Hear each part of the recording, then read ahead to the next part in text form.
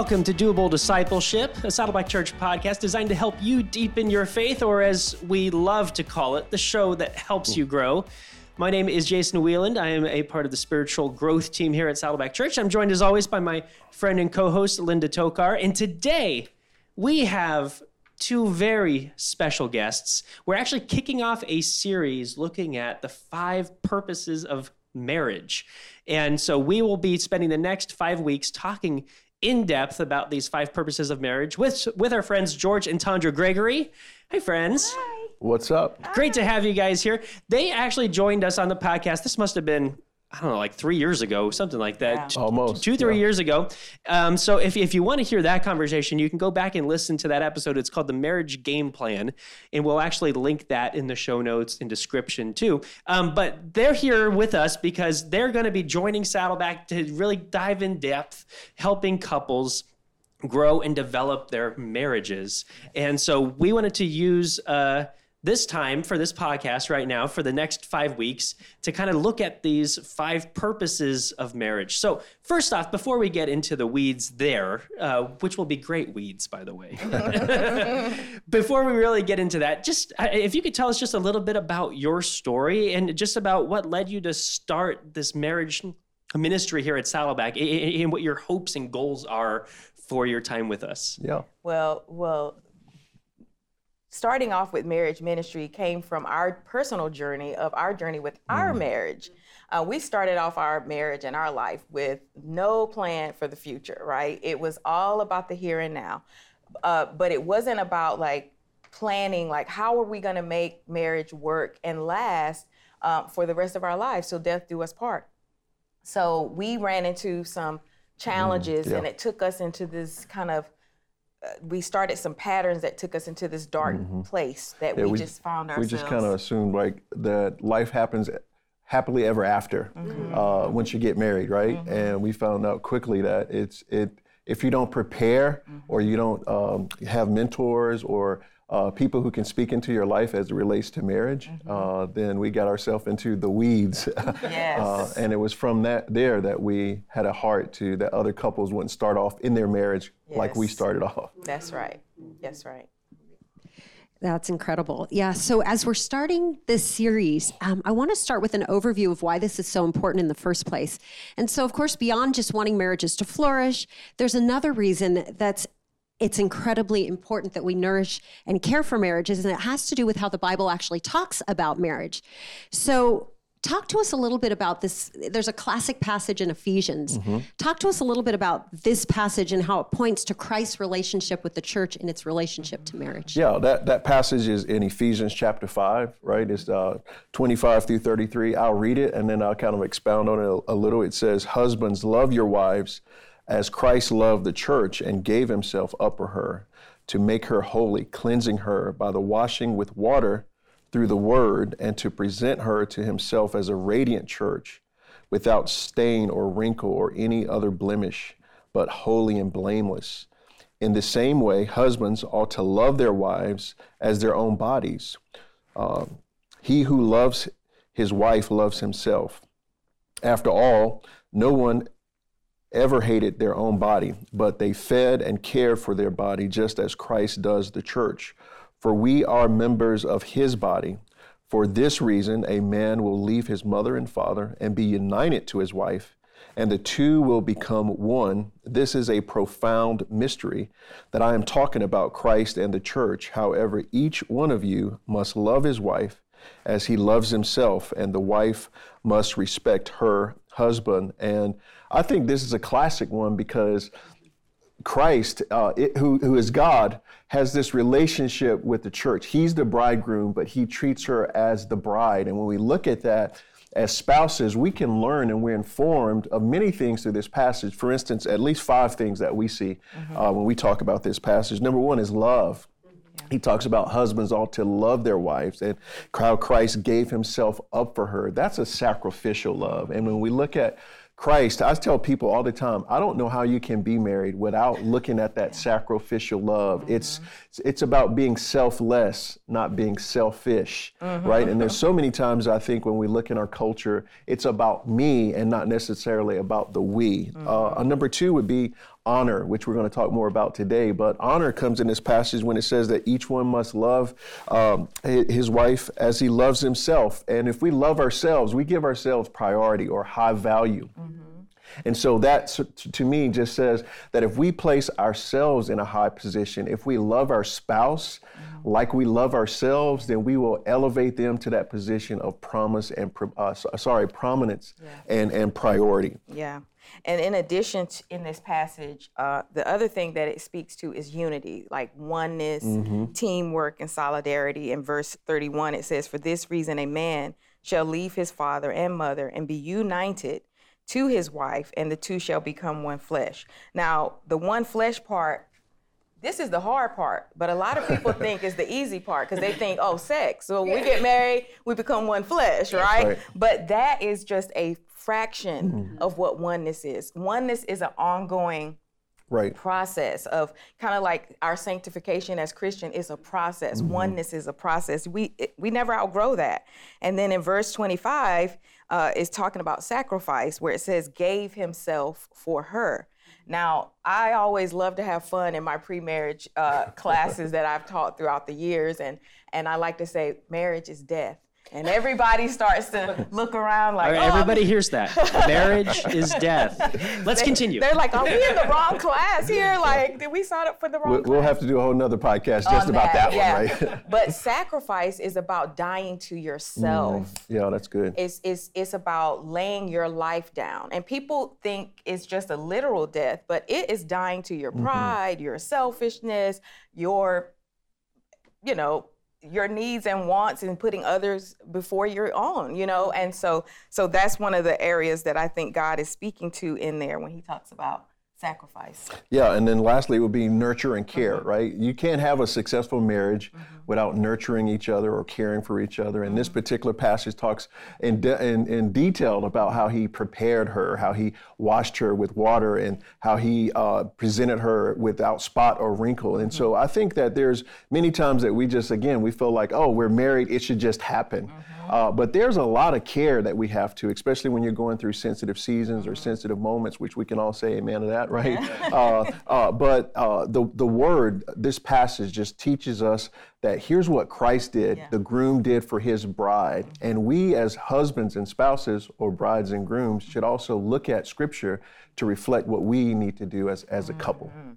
Yeah, that's great. It's very clear. And as you said, that passage is a classic passage as we're talking about marriage. There's another passage that we wanted to highlight here and have you guys kind of expound upon a little bit. And that's in Matthew 22, right? It's often referred to as a great commandment, but it's from Matthew 22, verses 37 to 39. I'll read that for us. It says, "And Jesus replied, 'Love the Lord your God with all your heart and with all your soul and with all your mind.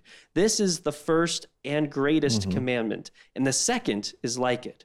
Love your neighbor as yourself.'" So talk through this a little bit. How does this passage apply to marriage? Well, God is love. Like, that's the ultimate love, right? Like, that's the goal. He showed us love, and without him, there is no concept of love, right? So that is the goal, right?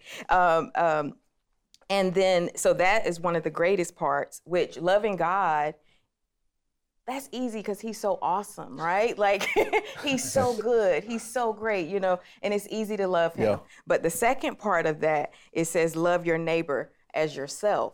Now we're getting into some challenging situations because all of us are imperfect. Absolutely. George had a Duke divinity professor that used to say, we're all crooked sticks trying to make straight lines, right? And so loving your neighbor is more challenging because we have all of these imperfections that we have.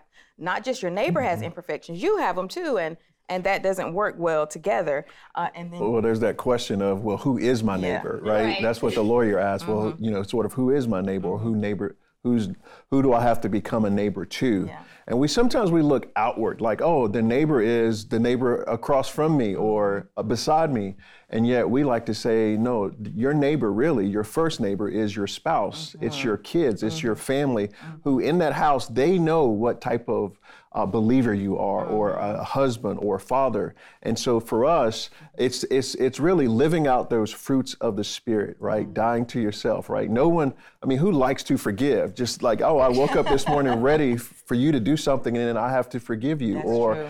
To have compassion means that there's something that I have to have compassion on. Or when we talk about the fruits of the Spirit, like long suffering, who wants to suffer long? Yeah. But these are the things that in marriage, when we start to talk on a counseling couch, when Yes. people come and they say, hey, it's my husband's fault or it's my wife's fault, then we go back to those things and let's say, hey, let's put those things down and let's talk about the fruits of the Spirit. What are we displaying to each other? So I know you can say it's someone else's fault, but let's talk about what we're displaying as far as characteristics in Christ. Loving God is sometimes easier than loving our neighbor, which in practicality really is our spouse and our kids first and foremost. That's right. I love Good. that. I love that. So like Jason said in the intro, we're going to be spending 5 weeks together talking about these 5 purposes of marriage. So excited about that. Why don't you give us an overview? What are those purposes and how can they help couples have healthy marriages and relationships? Yeah, well, we're excited about this first one, right? Because the first one is about honor. And we understand that our first honoring is God, right? We call that worship. But in marriage, we have to honor or elevate or put our spouse in a position that they know I matter most to you. And so we think that that's really important. Number 2 would be fellowship, or what we call relational intimacy, right? And we're going to talk a little bit more next week about what that really means. But relational intimacy is how we're headed in the same direction, our oneness, our teamwork, and how we work well together. And then number 3 for us would be what we call spiritual intimacy. And spiritual intimacy is really that we're growing together. You know, so many times in marriage or relationships, we feel like, oh, someone has to be the leader or someone has to be the outward one, but it's really both of us growing together and accomplishing that goal of having oneness. Yes, and then the 4th one is partnership, and that's just love in action, right? Like it's not enough to just say, you know, you love your spouse or you love the community. It's you have to put it in action, and so we'll be talking about that. And then the last one is called legacy, right? It's your marriage is about more than just you and your happiness, but it has a greater purpose to reflect God's image to the world and to leave a legacy to pass on from generation to generation. So we're going to hit that up. But the key, all of these make ingredients for the key. These are the keys to a healthy marriage. And seeing these present in your marriage and balancing these 5 purposes is how we achieve healthy marriage. Yeah, that's great. And I just love, like, if you're familiar with Saddleback, then you've probably heard the 5 purposes in regards to, you know, our spiritual growth, or the 5 purposes of the church. And we see those in the Great Commission and the Great Commandment. And but what we're talking about, and what we'll be talking about in this series, is how we can see how those also can play out in marital health. That's right. In the marriage arena, as you can see how each of those purposes correlates or corresponds to an element of our marriage. That's right. And so that's what we're going to be spending these next 5 weeks on. I'm really excited about that. Yeah. And so the first one that we're going to be talking about, if we were talking about the 5 purposes of the church, it's worship. And if we're in the arena of marriage, is we're talking about it as honor. So what exactly is honor? How would you define it? And what does it look like in a marriage? Now, I want you both to answer. Okay. Right? Calling us out. So, because we will compare, and then we'll have a little. Okay. Okay. So I want you both to answer, but first we'll start with George. George, what does it look like for Tondra to honor you? And then Tondra will go to you. And what does it look like for George to honor you? Yeah, well, we'll first start off with what is honoring in marriage, right? Yes. And then we'll sort of like how I see her, how she honors me, and how. But we think honor is when you put someone, you give them that place of prominence or priority, right? Like I feel like most spouses, they want to know that I matter, right? I'm understood, I'm seen, I'm felt, I'm not taken advantage of. And so for me, and like most men, by the way, we kind of look at that through the lens of respect, right? And sometimes we have this misnomer about what respect means, right? Like I'm not sort of petty with my wife, but I like when my wife she says, man, I understand your role, what you bring to our marriage. We call this sort of filling each other's gaps, right? That we both have gaps, right? But we're called together, meaning put together by God, that whatever area she is weak in, and I'm not going to begin to go into those areas, by the way. That's for the next episodes. But God's wired me maybe to be strengths in those areas and vice versa. And so for us, I think, for men, I think respect is a big thing because we want to feel appreciated and valued for what we bring to the table, not dismissed or overlooked or just taken as some comical joke like media purports in a lot of ways. We want to be valued and we want to have that respect. Yeah. And, I'm no different than any other woman as far as what I need and what makes me feel honored, which is secure love, right? We want to feel safe. We want to feel secure in that you you make good decisions, that you're faithful, that I know that you have the best intentions towards me, right? I want to feel valued and honored. The thing about women, and I'm speaking as a woman here, like when we can feel loved, we have you love us, you got all the respect in the world. It's just gonna flow out of us. It's just how God wired us to respond. And I feel for men, because that's how they feel loved is, through respect. And so when a man feels respect, he's going to love. So it's all interconnected. Sure. Sometimes I feel like, working with couples, they feel like, if I want love, like if I want what I want in the marriage, I need to withhold this respect because he's unloving, or let me withhold my love to her because she's been, she's disrespectful. But it's really the opposite, right? Like you have to sow into what you want. So if you sow love into your wife, you're going to reap respect. If you sow respect into your husband, you're going to reap love. So it's connected. Well, that kind of reminds me of what you said earlier about sacrifice and marriage is death. Yes. Yes. Sometimes you have to give what you don't feel like the other person has deserved or earned yet. Yes. You have to go against your natural inclination. You're thinking, well, he doesn't deserve it. And it's like, no. You do it anyway, and that's what's going to start that process. That's right. Absolutely. That's right. Well, when we look at the word like servant leader, right? So many times respect to a husband could mean, I'm the head of this house and you're supposed to do whatever I say. But a servant leader doesn't lead like that. No. It's from a position of I'm serving you. I'm serving you through gifts, talents. I'm serving you through how I love you, how I promote you, how I put you on a pedestal. And once that happens, I think when men become good servant leaders, I think wives will feel love. And it's sort of a circular thing, right? Sure. When the woman feels love, she gives respect. When a man feels respected, he is more than willing to give that love. And so it's a dance that I feel like we sort of dance together in that way. Yeah. Absolutely. Well, and that goes back to that Ephesians passage, right? That's right. Because you're loving sacrificially. Absolutely. You're not commanding respect. Exactly. You are living in a way that elicits respect. It's different. So as important as honor is, it's also easy to kill it. We've talked about honor killers. It's easy to damage it. And when that happens, it can be really difficult to overcome. Yeah. So what are some of the honor killers that happen in relationships? Oh my gosh. Over and How much time do we How have? much time do we have? I mean, we can go over a few of the main ones, but that's right. Like honor killers, I feel like the way we communicate to each other is a huge one. When we are very critical, and I just see this over and over in my coaching with couples, when we are not in a good season, we just put each other on a defensive mode, right? Like we're in this fight or flight and kill or be killed type mentality. Right. And it's like this survival mode.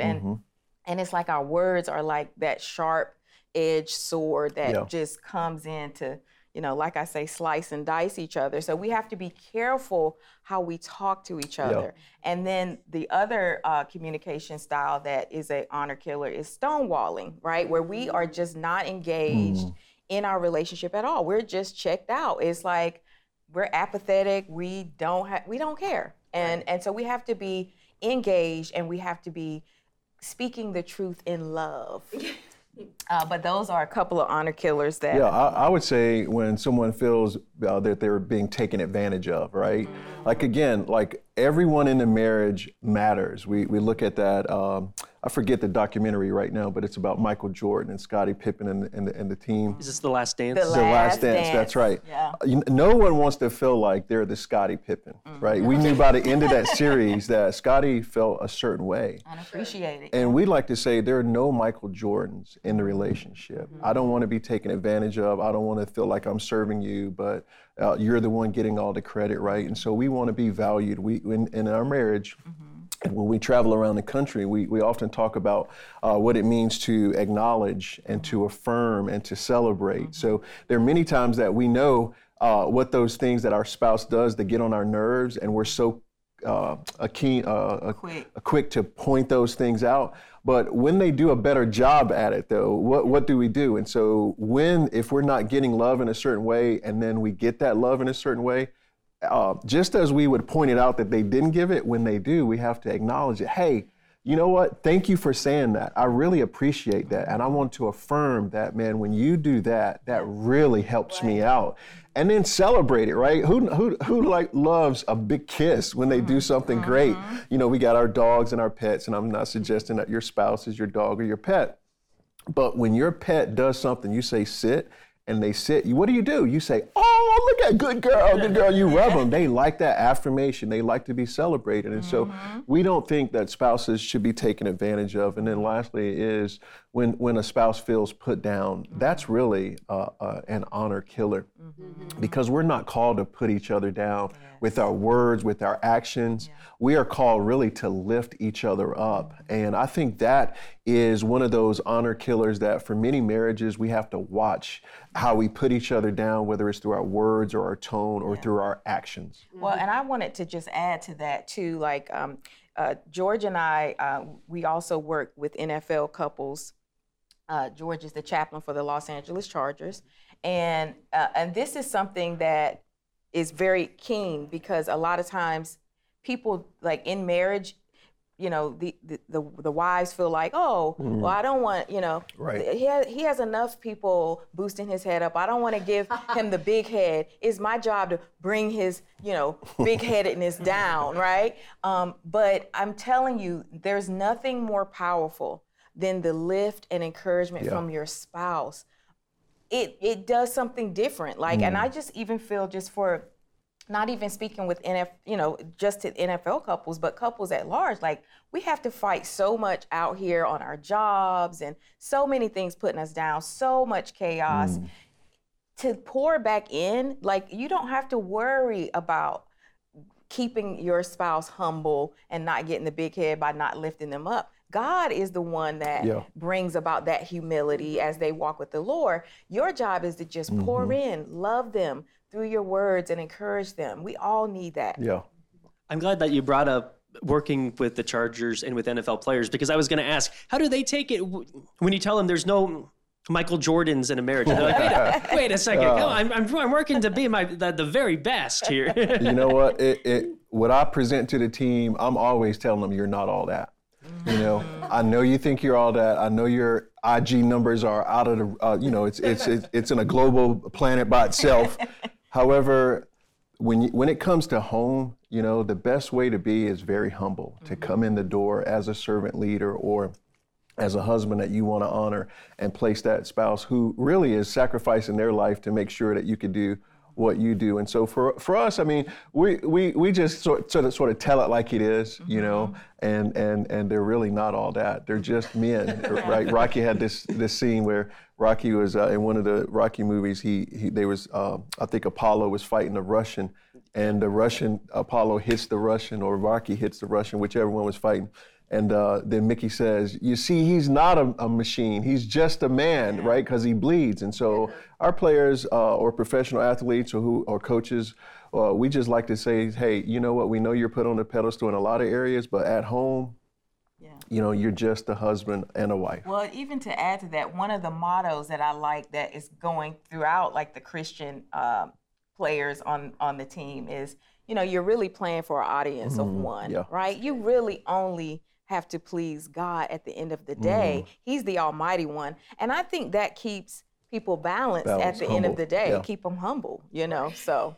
Yeah, that's a great point. So I wanted to kind of go back to this, our topic today about honor. And we talked about ways that we can unfortunately kind of have a hard time giving that honor or showing that honor. And the things that we bring into it that can often go astray, if you will. But so I wanted to talk a little bit about ways that we can take steps to build a culture of honor. And especially as we look at how to avoid ways to mess up that part, but also going back to what we talked about before, just about the purpose of honor in general. Sure.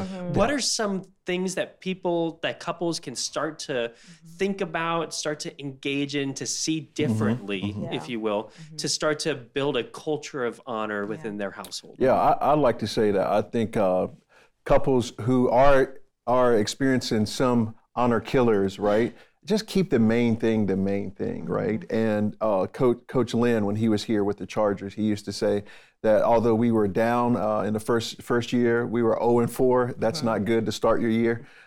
He would often say it's a long season. That means if you're not winning, if it's not a current season of honoring in your marriage, you can rebound by how you live out those last 3 quarters of the NFL season. And so we like to say, keep the main thing, remain faithful. That's why you got married, right? You used to spend all this time on the phone, spending late nights talking or feeling like, well, man, I have to marry you, have to spend the rest of my life. And that requires some faithfulness, some honoring in that level. And so for us in our marriage, we never bring up like the word divorce. It's just never come up because we decided at the outset is if we're ever in a position of we're going through a tough time, we can't use that D word because it's a very damaging word. It disintegrates trust and faithfulness. And so we like to say remain faithful. Another thing that we say is to affirm each other. Right? That goes back to if someone feels taken advantage of, you have to go overboard with the affirmations. And Dean Smith, who was the coach of the North Carolina Tar Heels, I'm a Dookie. There was a rivalry, but he had some great coaching points about him. And he would teach Michael Jordan and Jimmy Black and Sam Perkins way back in the day. He would teach him when someone throws you the ball and you go down the court, you shoot that 3-pointer or you slam dunk or somebody throws you that alley-oop, you didn't do that by yourself. So he taught him one simple thing, that you point back at him. Whenever you slam that ball, you point at the person who gave you the assist. Why? It's because that's a form of saying, thank you, I appreciate you, I saw you. And so in marriage, I think we need to do less of a job at pointing our finger in derogatory ways and point our finger at the opposite way to say, I see you, I understand, thank you for doing that, I affirm you in this, or just go overboard with that appreciation, I'm not taking advantage of you. And another thing that can help build a culture of honor in your marriage is when you can value each other. Again, valuing each other is about making time, prioritizing each other, being intentional about that, not letting other things seem more important. Like in our culture today, people are so busy. I was just talking to someone about the kids' schedules these days are ridiculously busy. I mean, they're involved in everything. And so slowing things down enough to say, you know, we can't lose sight of the main thing.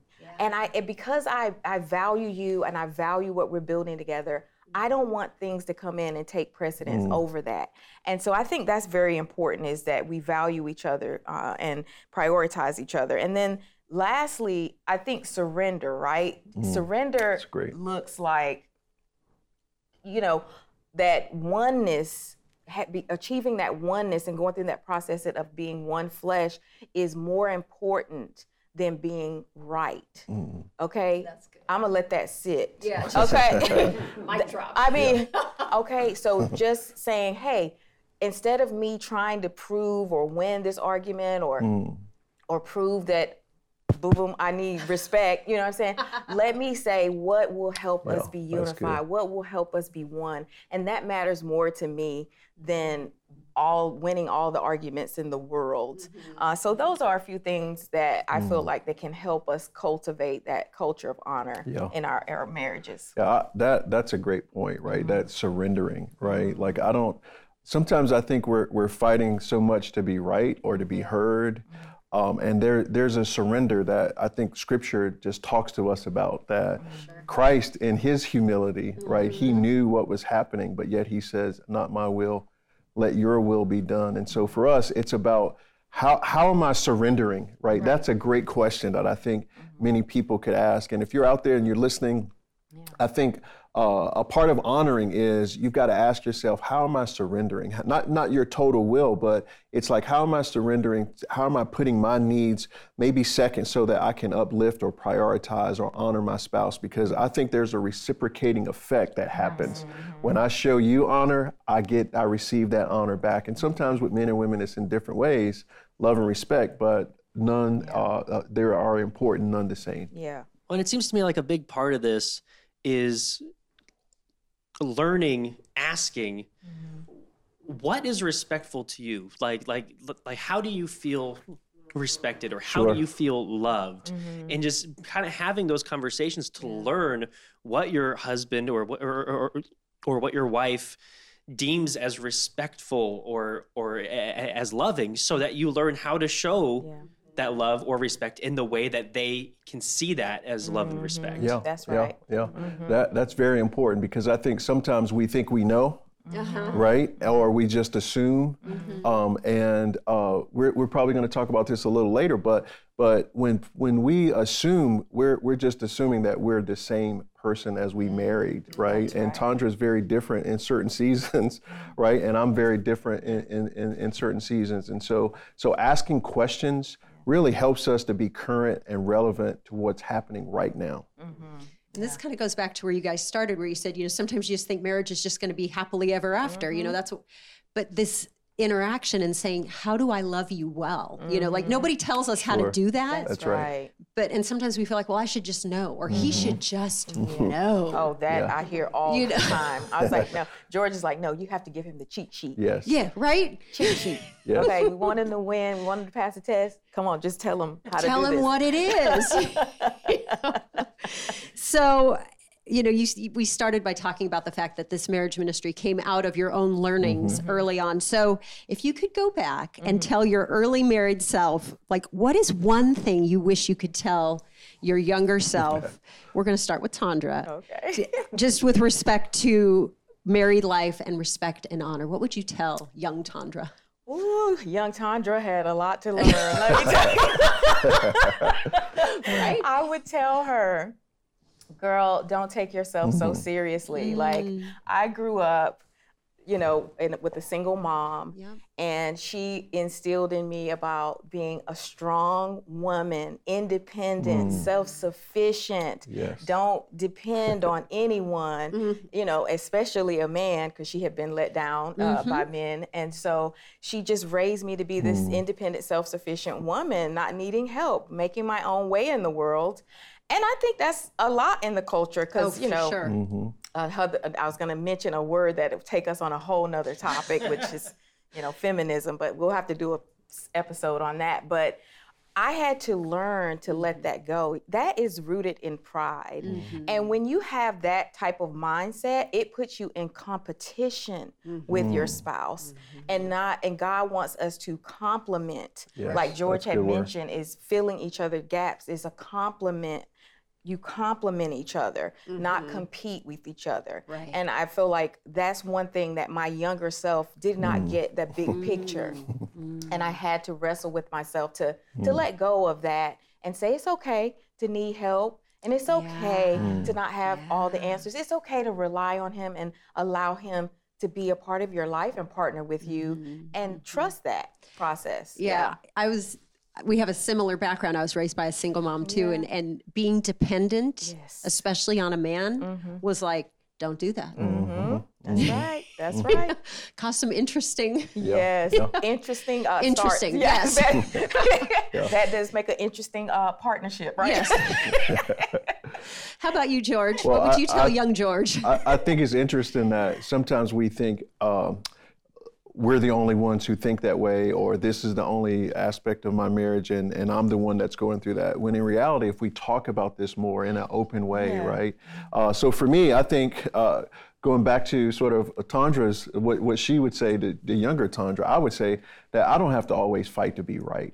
You know, that to me, I think the first 2 years of my marriage was responding to Miss Independent who didn't need me, or I felt like, man, she has it together and she's trying to keep everything in her chest. I was just trying to be heard and to be right and to make her feel like, wow, I'm the husband and, you know, I care for you. I want to be a servant leader.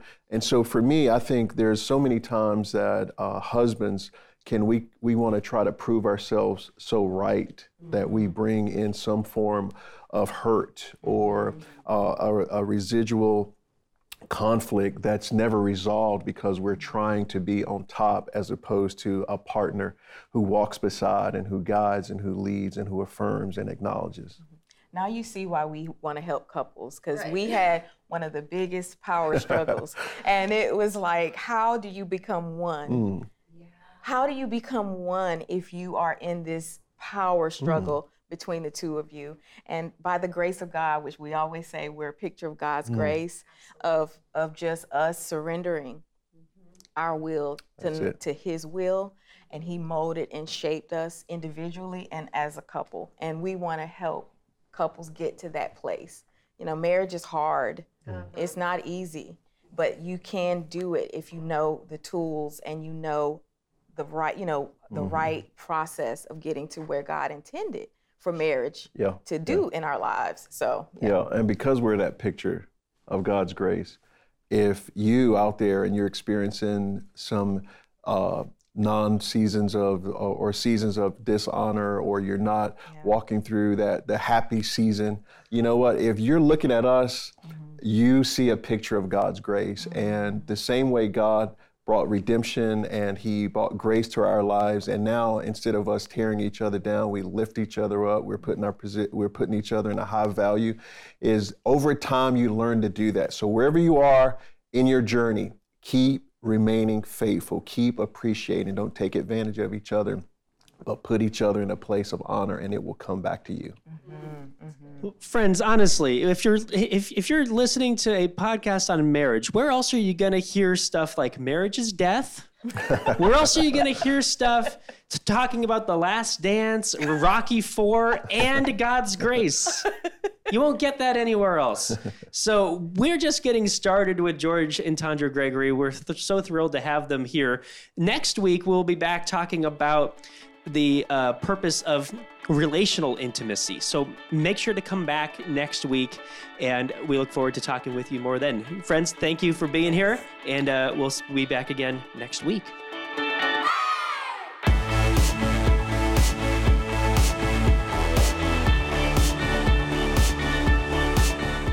If you enjoyed this episode, consider giving us a rating or a review on iTunes. If you do, you'll help other people find us in the future.